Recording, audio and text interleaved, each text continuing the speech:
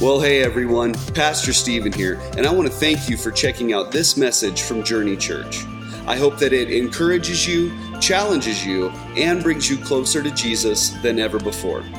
If you are joining us today online or through the live stream, we are so excited that you are with us. However, we are not meant to do life alone, so don't let online media be a substitute for an actual community of faith and fellowship. God created us to do life with one another so that we can grow together on life's journey. We hope that you enjoy this message from God's Word. Well, good morning, church. How's everyone doing? Good. All right. Well, it's good to see you guys. Thanks for joining us today. I'm Pastor Stephen. I'm one of the pastors here at Journey, and every once in a while, Aaron lets me talk. So I'm pretty excited to be here with you guys today. We are going to be going through some really exciting stuff in Scripture today. But before we get there, I just got to share something with you guys. Back in November, my wife and I, we got to move into a new house to accommodate our growing family. So we have a daughter who's going to be 2 in August, and then our son just turned 3 months old. So all those of you who had told us, yeah, don't blink, I thought you were lying. You're not lying. Don't blink, because this happens so quick. But I got to tell you something. At this point, I am sick of moving. I am so tired of moving. We moved to Oregon a while back, came back from Oregon, then we stayed with my in-laws for 2 weeks because our house was being rented out, and then we were able to move back into our old house and now into this place. I'm tired of moving, and I'm sure everyone who's helped us, I know Chuck back there has helped me a ton of times, he's probably sick of me moving for the rest.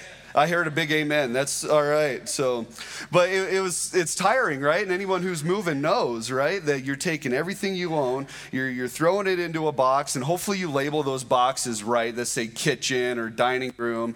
You get them taped up, you get them over to the new place, you get them unloaded, but then my experience, what happened was I undid the kitchen box and I found a 9/16 ratchet wrench that I'd been looking for about a year.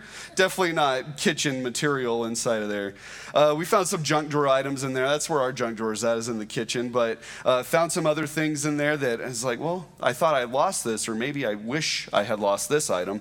But when we unpacked our kitchen box, not only did I find that wrench, but we found our high school yearbooks. You guys ever just sit and look at those things? No, I see some of that. Well, I only got mine like 4 years ago, and so I had to... Don't laugh at that. That's not good. No, I'm kidding. 13 years ago is when my senior year high school yearbook came out. And so, of course, we're unpacking these boxes, and the first thing, we got to sit down, we got to look into these, but the first thing you got to look up is this. I was good looking, right? Okay, you're laughing too hard at that, too. That's not good. Man. But we started looking through some of these yearbooks, and I saw some of your guys' faces. I saw Derek's senior picture in there. I saw some other pictures in there. Chris was in there. He was hugging Humphrey the camel, so that was kind of funny. Definitely different hairstyle and all of that. But not only in that yearbook did we have all these senior pictures, but on the side sections, they had the mosts and the bests. You guys remember that? Like the most likely to be president, or the best dressed, or most likely to succeed. Ed, who played drums for us today, his wife Katie was in one of those, and she was actually nominated most huggable. Now, again, that was 13 years ago. I don't know if that's still true, so don't test that theory if you see Katie today, or make sure it's all right. My best friend, Grant is his name. He's a worship leader in town here, too. He was in one of those sections, and he was nominated as cutest tushy.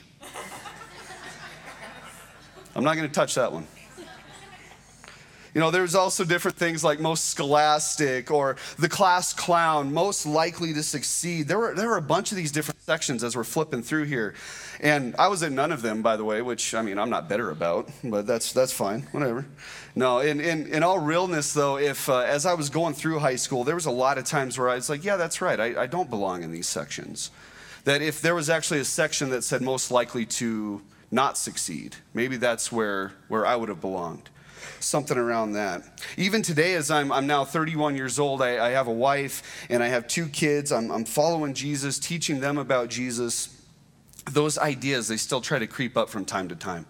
They still try to enter your mind. And truth be told, even a few months ago, even though I'm reading my Bible, I'm in prayer, I'm going through the Word, you still kind of go through those desert seasons every once in a while where it feels like it's hard to say, God, what are you teaching me? What are you showing me in these things? And when those seasons start to happen, I actually start to slip into maybe some depression or withdraw from some people or start, even questioning God. God, why do you have me here? What's in this? I don't understand what you're doing. I'm not good enough, Lord, for any of this stuff. I'm not a good enough husband. I'm not a good enough father to my kids. I see a lot of people say, man, I hope I'm half as great as my dad when I get up there or something. One day, am I going to be able to hear my kids say something like that? Or, here's one for you. I don't have a fancy degree from a collegiate seminary, and that's true because I had to spell check collegiate and seminary. But I don't have one of those degrees. So am I even qualified to teach what God's word says to God's people? So maybe I need to step down as a pastor. But even as I do counseling with some of you here, I know that I'm not the only one who's ever felt unqualified for life, right? There's many in this room today who are struggling with a lot of the same exact feelings and feeling maybe unqualified as a husband or a wife, or as a son or a daughter, feeling unqualified as a father, a mother, a friend, a coworker. Maybe you feel unqualified as a citizen to society even. But as these thoughts started to hit, the best thing that we can do and the best thing that I was able to do was actually go to God's word and say, God, what do you say about this? Because if I struggle with it, and I know other people are struggling with this, then what do you have to say about this? Maybe there's just somebody else that's inside of this book who is just like me. And as I'm reading, I got to Hebrews chapter 11. And we start reading about the great faith of all these men and women in Scripture. And when you're down in the dumps, that's usually not a good place. Great, I get to read all about these goody two-shoes who knew the Lord. But that's actually not what it was, because you start reading and you start breaking through some of these people. You see that they were not perfect, that they had faults and failures of their own. Even though they're listed in what's called the Hall of Faith, chapter 11 in Hebrews, they're still struggling with things. But not only that, God helped them with these things. And so this chapter, all in all, is just filled to the brim with a bunch of broken people, a bunch of broken Stephen Nicholses who are unworthy, who are ineligible, and unqualified people who are in desperate need of a Savior. And God used them, unqualified and all. He used them and then qualified them because of their faith in God. Welcome to Unqualified. They are the heroes of the Bible, immortalized and sanctified, leading a nation out of slavery, never turning away from God, called to preserve all of humanity, the first to spread the gospel, the founders of the church, the leaders of a great nation, a great king, a great queen. Their descendants became God's chosen people. What were their qualifications? A speech impediment, bankruptcy, addiction, old age, a victim of abuse, a denier of faith, orphaned, widowed, overrun with bitterness, a prostitute, an adulterer, a murderer, a liar, and a schemer. They were all unqualified in the eyes of the world, but throughout the Bible, God used broken people to do big things.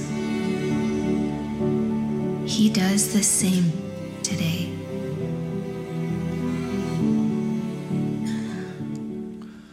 So for the next 4 weeks, we are actually going to be digging through some of the people that are mentioned here in Hebrews 11, some of those that we saw in that video. And then we're going to find out that not only were they unqualified, but they were still used mightily by the God of the universe in spite of their unqualifications. And these people, honestly, they were just like you and me. There wasn't a lot special about them. I know some of those pictures, they show fancy halos around their heads. That wasn't true. They didn't have fancy halos around their heads. They didn't have these superpowers that made them more loved by God. They were just simply unqualified people who decided to put their faith in the qualified God. And so this morning, we are, like I've been saying, we're going to be in Hebrews chapter 11. So if you have your Bibles this morning, go ahead and open to Hebrews 11. And we're going to start right at the beginning of this thing in verse 1. I'll give you a little background while you're turning there or while you're getting there on your app, or if you're just going to follow along with the screen, that's fine too. But Hebrews, the letter of Hebrews was written to Hebrew Christians who were thinking about going back to the old way of doing religion. They were now following Jesus, but they were getting some persecution, thinking, man, this is way too hard following Jesus, so we're going to go back and do it like we used to. However, the author clearly shows them that there is no going back to the old way. That Jesus had fulfilled all this, and simply put, he's just saying, you guys, Jesus is better than the old way. Jesus is way better than anything else. He was better than the prophets. Jesus is better than the angels. He's better than Moses and Joshua. Jesus is better, or he serves in a better sanctuary also. He has a better covenant, right? It's a covenant of grace. I like that one.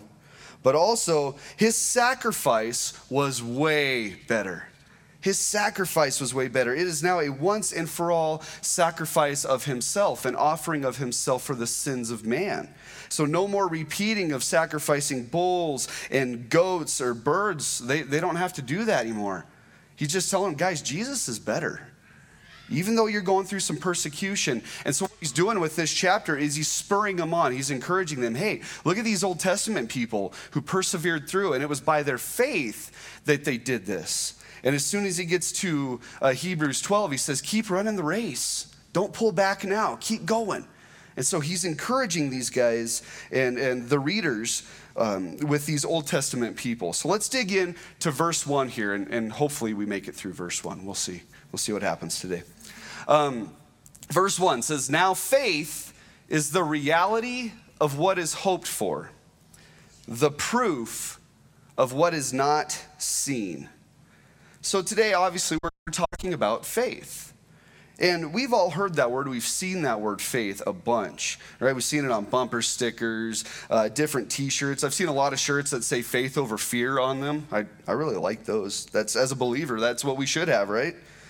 But most of us have some kind of idea or opinion about what faith is. And if you're a non-believer here today, or if you're watching online, you're a non-believer, maybe you think faith is just believing something good, believing something nice. Or if you're an atheist, maybe you think that faith is just stupid because it means believing in something that you can't see, or that's something you don't have tangible evidence for. You might think that Christians have what's called blind faith.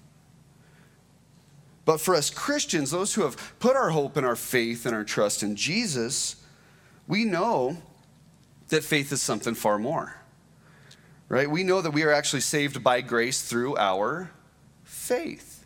Ephesians 2 tells us that, right? We know that faith in Jesus is actually what gets us to heaven. But let me stop right there. What does that word faith even mean? But more specifically, what does God say that the word faith is? Because if he's the one that does the saving, we should probably know what his definition of faith is.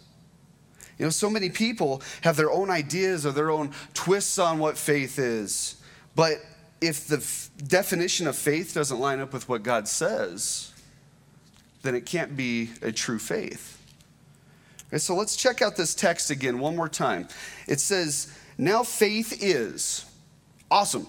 The Bible is about to tell us exactly what we want to know. What is faith? Let's check it out. Faith is the reality of what is hoped for, the proof of what is not seen. So let's stop right there. First off, faith is a reality, or maybe some of your translations say a confidence or a substance. And the Greek word, we go back to the Greek for the New Testament because it was written in Greek. And so we look at what the Greek says here. It actually means a strong foundation. Now, all of you who are from Gillette, who have been here in Gillette, you know that word foundation, don't you? We know about foundation, and sadly, we usually don't hear it in a good context. Like, hey, welcome to Gillette. Your foundation is shot. right? Your foundation is cracked. Your foundation is leaking all sorts of water into your basement. Your foundation needs repaired or replaced, different things like that, right? We've all heard those things. And living in Gillette, we know that word. That's just something we have to deal with here.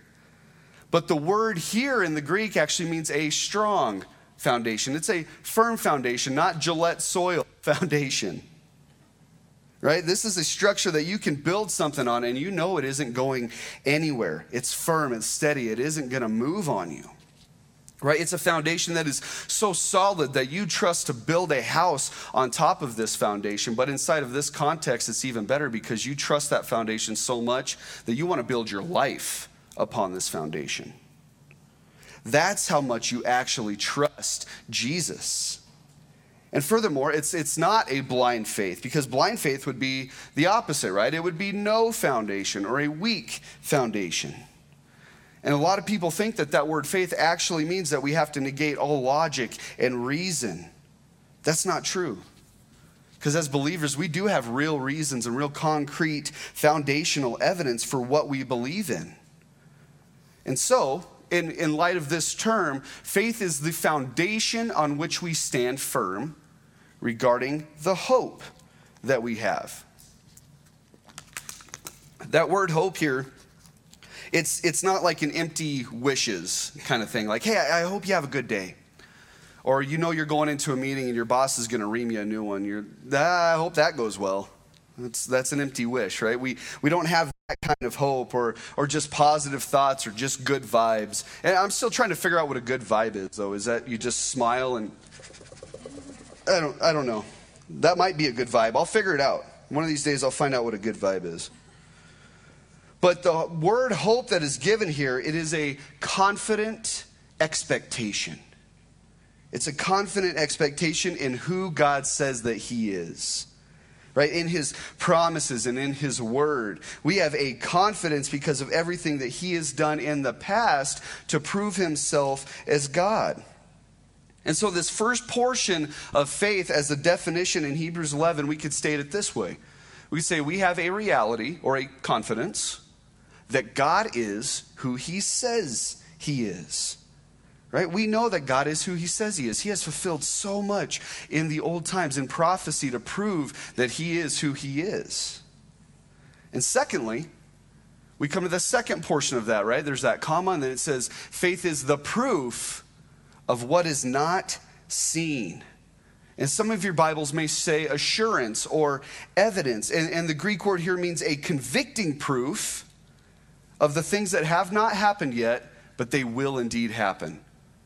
That you know that even though they haven't happened yet, that God is going to make them happen because he said that it will. It's saying that I am absolutely confident in the things that I have not seen, but they will happen, right? We have that convicting proof because Jesus proved himself time and time again to be the Son of God, to be God in the flesh who came down for us. And we know that we can trust him no matter what is going on in our lives. Right? We've been working through the Gospel of John, and the Gospel of John is actually a historical eyewitness testimony of Jesus Christ himself, doing the things that only God could do. Right? We have that kind of proof. Right? So if we put this kind of proof that we've talked about with the first definition of faith, let's see what we get. It says faith is a reality that God is who he says he is, and that he has proved it by keeping all of his promises. What is all? That means his past, present, and future promises. He's going to keep all of those promises. He hasn't broken a promise yet. He's not about to start. He's actually about to start fulfilling them as we see times getting closer to the end, right? Right? He's not breaking promises. He's fulfilling them. But here, as I go through this and I try and read and struggle with, okay, God, what are you saying that this is? Here's the most boiled down, I call it the SST, that's the Stephen Standard Translation. That is the definition that I tried to get for you today. And it says this: faith is saying, Jesus, I believe everything you say, and I'm going to trust and follow you with my entire life, no matter what happens. No matter what happens, the good, the bad, the ugly, whatever, Lord, I trust you with everything.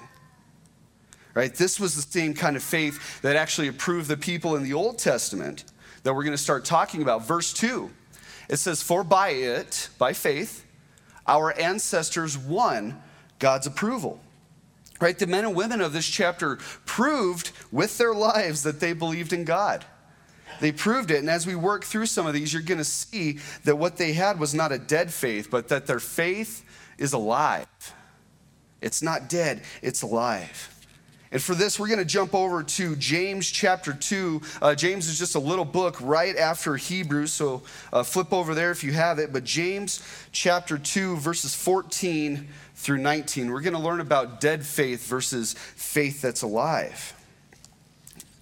It starts off in this. It says, what good is it, my brothers and sisters? Okay, so James is going to ask a question to Christians. He's talking to brothers and sisters. He said, what good is it if someone claims to have faith but does not have works? Can such faith save him? I'll stop right there. Just answer that question for yourself. Answer that in your own mind, in your own heart. Can such faith save him? If a brother or sister, okay, he's going to give an example, right? If a brother or sister is without clothes and lacks daily food, and one of you says to them, hey, go in peace, stay warm, be well fed. Or a lot of us say, I'll pray for you, and then you don't. That's not good. But you don't give them what the body actually needs, right? You're not providing for the physical clothing or food that they need. What good is it? And he says, in the same way, okay, he's flipping it back to reality now. He says, in the same way, if it does not have works, faith is dead by itself. But some will say, well, you have faith and I have works. James says, show me your faith without works, and I will show you faith by my works. And then right here, he kind of gives like a backhanded compliment, I believe, to who's ever reading this. He says, you believe that God is one. Hey, that's good. That's good that you believe that. But even the demons believe that God is one. And they shudder, right? They are freaked out because they know who he is. What's super interesting about that is that the demons even believe there's a God. But the only difference in what we as believers claim to be true and what demons actually acknowledge as true, it's not different information. It's really not. It's what are we going to do with the information that we claim to believe is true? You know, I heard one pastor, he put it this way. He said, information is not transformation. Right? If that were the case, the demons, they might be able to be saved. They've got all the information in the world. But it's what you do with that information that actually changes you and causes you to grow. Now, anyone who knows me, they know that I love evidence, right? I love information about God, especially when it comes to the creation of the universe, which is actually a great segue because let's check out verse 3. It did it for me. It was great. By faith, we understand that the universe was created by the word of God, so that what is seen was made from things that are not visible. There was a time in life when I was really struggling with the existence of God. And God actually used some evidence and used some information to help me see that it actually took way more faith to believe that nothing created the universe rather than something created the universe. Or in this case, someone created the universe. You know, I've said this before, and some of you have taken some of my classes, you know this, but how often does nothing create something? Donut hole, right? 0. It doesn't happen. It does not happen. Something has to create something, right? And I've been in conversations with guys who I said, okay, well, if that's true, then who created God? Because if everything needs created, hey, that's a great question. However, God is self-existent, right? You have to be outside of those things in order to create everything. God is the uncaused first cause. He's always been here. He always has been here. He is self-existent. He's timeless and spaceless and immaterial, which is really cool because Einstein himself proved with his theory of general relativity that space, time, and matter had to come into existence at the exact same time and point in order for everything to happen. If they came in just a little bit out of balance and they went off into the universe, it would have spun off into nothing at that point, which, okay, we wouldn't be here for that. Or if it went back and it didn't go enough, then it would have collapsed back on itself and it wouldn't have created life either. In order to make space, time, and matter, you have to be spaceless, timeless, immaterial, and self-existent. That is the same God of the Bible that we are talking about today. That is the one that we are talking about today. Well, since you guys did get me started on cosmic proof, it's kind of your fault, right? I guess I better give you one more, right? How about this one? Did you know that if the gravitational force was altered by 0. that number percent, that our sun would not exist and therefore neither would we? That's a decimal point followed by 37 zeros, by the way. It's pretty crazy.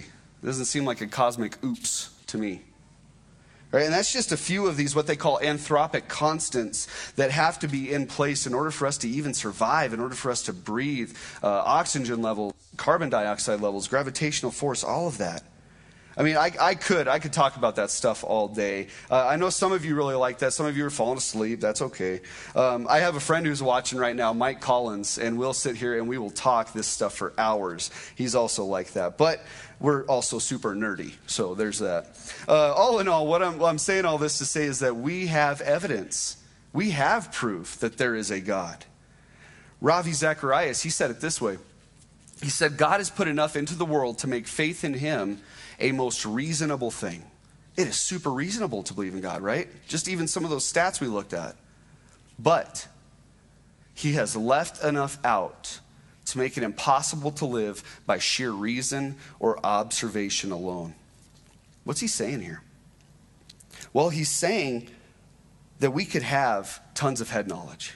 Right? We could have tons of proof. And anyone who's heard Ravi preach or speak or read any of his books, you know he had lots of proof. But what he's saying that it's not about just having that head knowledge if it never hits your heart.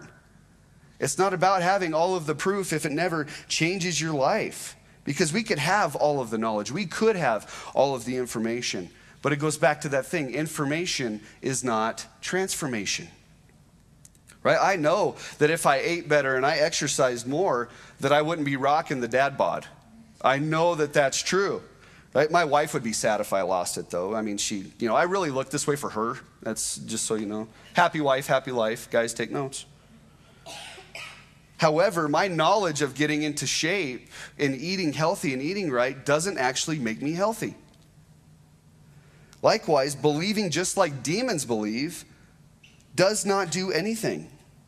Because true faith is going to transform our lives, and it will lead to action inside of our lives.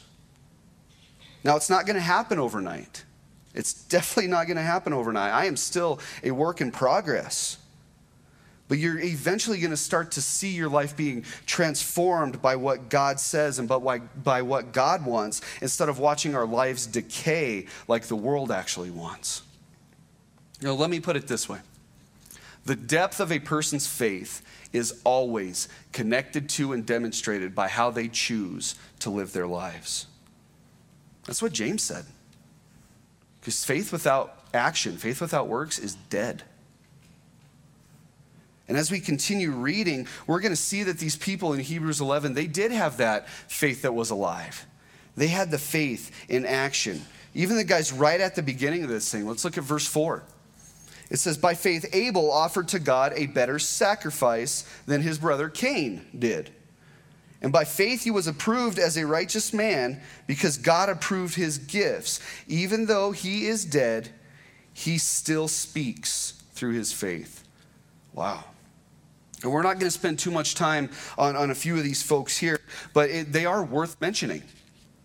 Abel, he had this certain kind of faith that pleased God, and his brother Cain didn't have that. Abel offered an animal sacrifice. Cain offered something from the ground like vegetables. But the difference in the sacrifices of Cain and Abel, it wasn't so much animal and vegetable. But the big difference here is that Abel's sacrifice was made with true faith in God, and Cain's was not. Cain's was not. Abel's faith in God made Cain so mad that Cain actually killed him. Christians, I think that's a warning that we need to heed. Do you guys hear what happened in China? That they're going into Christian homes over there and they're taking down pictures of Jesus and they're putting up pictures of the president and saying, you need to worship the Communist Party. That's what you need to worship. And if you don't, then we're going to take away any form of payment that you get. It's happening before our eyes. There's a lot going on that we can heed. Let's also look at verse 5 here. We'll look at another one. By faith, Enoch was taken away, and so he did not experience death. He was not to be found because God took him away. For before he was taken away, he was approved as one who pleased God. Man, Enoch is such an amazing mystery of the scripture. He is so cool to learn about, just the little bit that we have. Right? We can see from just this portion that he walked with God, and we know that this was pre-flood, so the world was getting wicked. Imagine that. And he was able to keep his life pure, and he was able to keep his faith in God. And then one day, God just takes him up to heaven. That sounds pretty sweet. I like that. That's a good exit strategy. But all in all, that is quite the opposite of what Abel had to go through, isn't it? And they're right next to each other here. Abel, he had to die a painful death from his brother. And then Enoch was just taken away. God had a different plan for those guys. And likewise, he has a different plan for each one of us here today who put our faith in him. Now, here's the kicker to everything that we've been talking about this morning. I know this is one of Pastor Dave's favorite verses, but verse 6, now without faith, it is impossible to please God, since the one who draws near to him must believe that he exists and that he rewards those who seek him. It kind of gives the basic requirement for faith here. The basic requires for anyone who seeks God. It says you must believe that he exists. Okay, you believe that he's real. And you must believe that he is a rewarder of those who diligently seek him. All right, so we believe that God is there and that he's actually going to reveal himself to those who seek him with their hearts, who truly want to say, God, I want to know you. I want to know who you are. I want to trust in you. Show yourself to me. Show yourself through your word. I think it's really good to note here, though, that the author of Hebrews, he didn't say that it's difficult to please God without faith. He said that it's impossible to please God without faith. It's impossible to please God without faith. The kind of faith that says, Jesus, I trust you with my entire life. Jesus, I trust you with everything that I am, with everything that I have. I trust you completely that you know better, that your ways are better than mine, that you are indeed who you say you are, but then turning and living like you actually believe that. That is the faith that pleases God. And today, I don't know where you guys are at with your faith. You know, maybe you're spot on with this definition in Hebrews. Maybe you need to step aside for a little bit, do some heart examining and say, God, is this my life? And maybe the Holy Spirit needs to take a scalpel in your heart and do some big time surgery, some overhaul. Maybe your faith is actually just in something totally else besides Jesus. But what I want you to know that as believers in Jesus Christ, our faith can never be grounded in our circumstances. Our faith is not grounded in circumstances. It's not based on our current emotions, whether those are good or bad emotions. Our faith isn't built on what could or couldn't be or what might not happen in the world. Our faith is not dependent upon who the president is. Our faith is not established on if God does or doesn't do something for me in a certain way that I want, and if he doesn't, I'm going to throw a fit about it because it didn't happen in my time and in my way and in the way that it should have happened in my thoughts. Right? Faith based on what we want or what you want or what I want instead of what God wants, that's not faith. And this morning, if you guys only hear me say one thing out of all the rambling that I'm doing here today, I hope that you just remember this one portion. Our faith is based on a person, and his name is Jesus, okay? Our faith is based on Jesus. Why? Because he came to reconnect us with God. Right? A little over 2,000 years ago, he came to be born of a virgin. He came to live a sinless life. He went to die on a cross in our place so that we didn't have to. He was taken and then buried in a tomb, and 3 days later, he rose again from the dead, proving that he is God and that we can indeed put our faith in him. And no matter what happens in life, since we know this is true, that means that we can follow him and give our lives to him at all costs. Now, I'm here to tell you today that if your faith is not in Jesus, but inside of circumstance or maybe your spouse or your bank account, maybe upon who the president is, then it's not going to be long until you lose your faith. It's not going to be long, because I've been there. That's the kind of faith I had, thinking that it was in stuff and in bank accounts and in money. That was the faith that I had. Or looking back on my life circumstances and crying out to God, say, God, why did this have to happen to me this way? I didn't want that. God, why do I have to go through this hard time in life? This isn't fair. Or God, how am I going to explain these different things to my wife, how I screwed up so bad? Or God, how am I going to tell my kids about a situation that because somebody else screwed up in life and somebody else doesn't want to follow you, that they now have to walk through a difficult time? They didn't even do anything. Why did they have to go through this?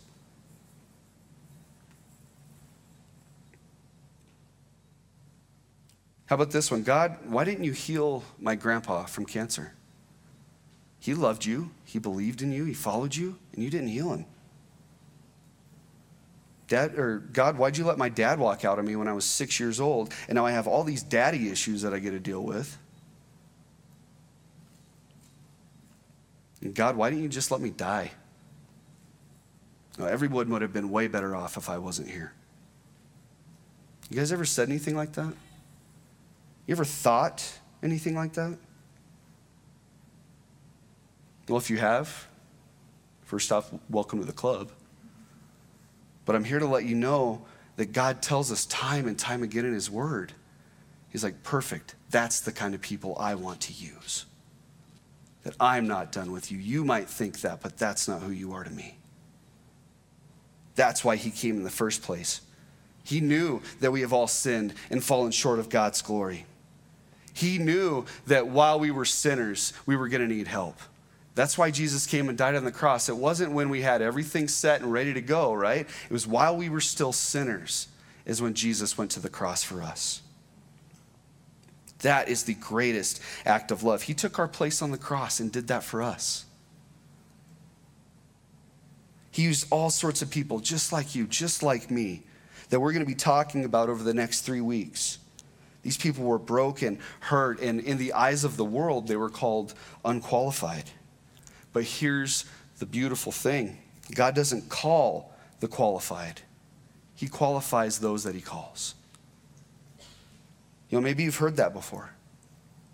Maybe you've heard it put this way also, that God doesn't look for the able, but he looks for the available. And all throughout Scripture, God uses these unqualified people to do extraordinary things to bring glory to himself. Isn't, well, God, I am way too far gone. You could never use me. Baloney. Go through and read about some of these dudes. God uses unqualified people to do great things, to bring glory to himself, and to prove to us that he is who he says he is, and that we can trust him with our lives no matter what happens. Now, we may be unqualified people in the eyes of the world, but here we see that if we put our faith in Jesus, that he turns around and qualifies us for his work, for his kingdom, and for eternity. Let's pray.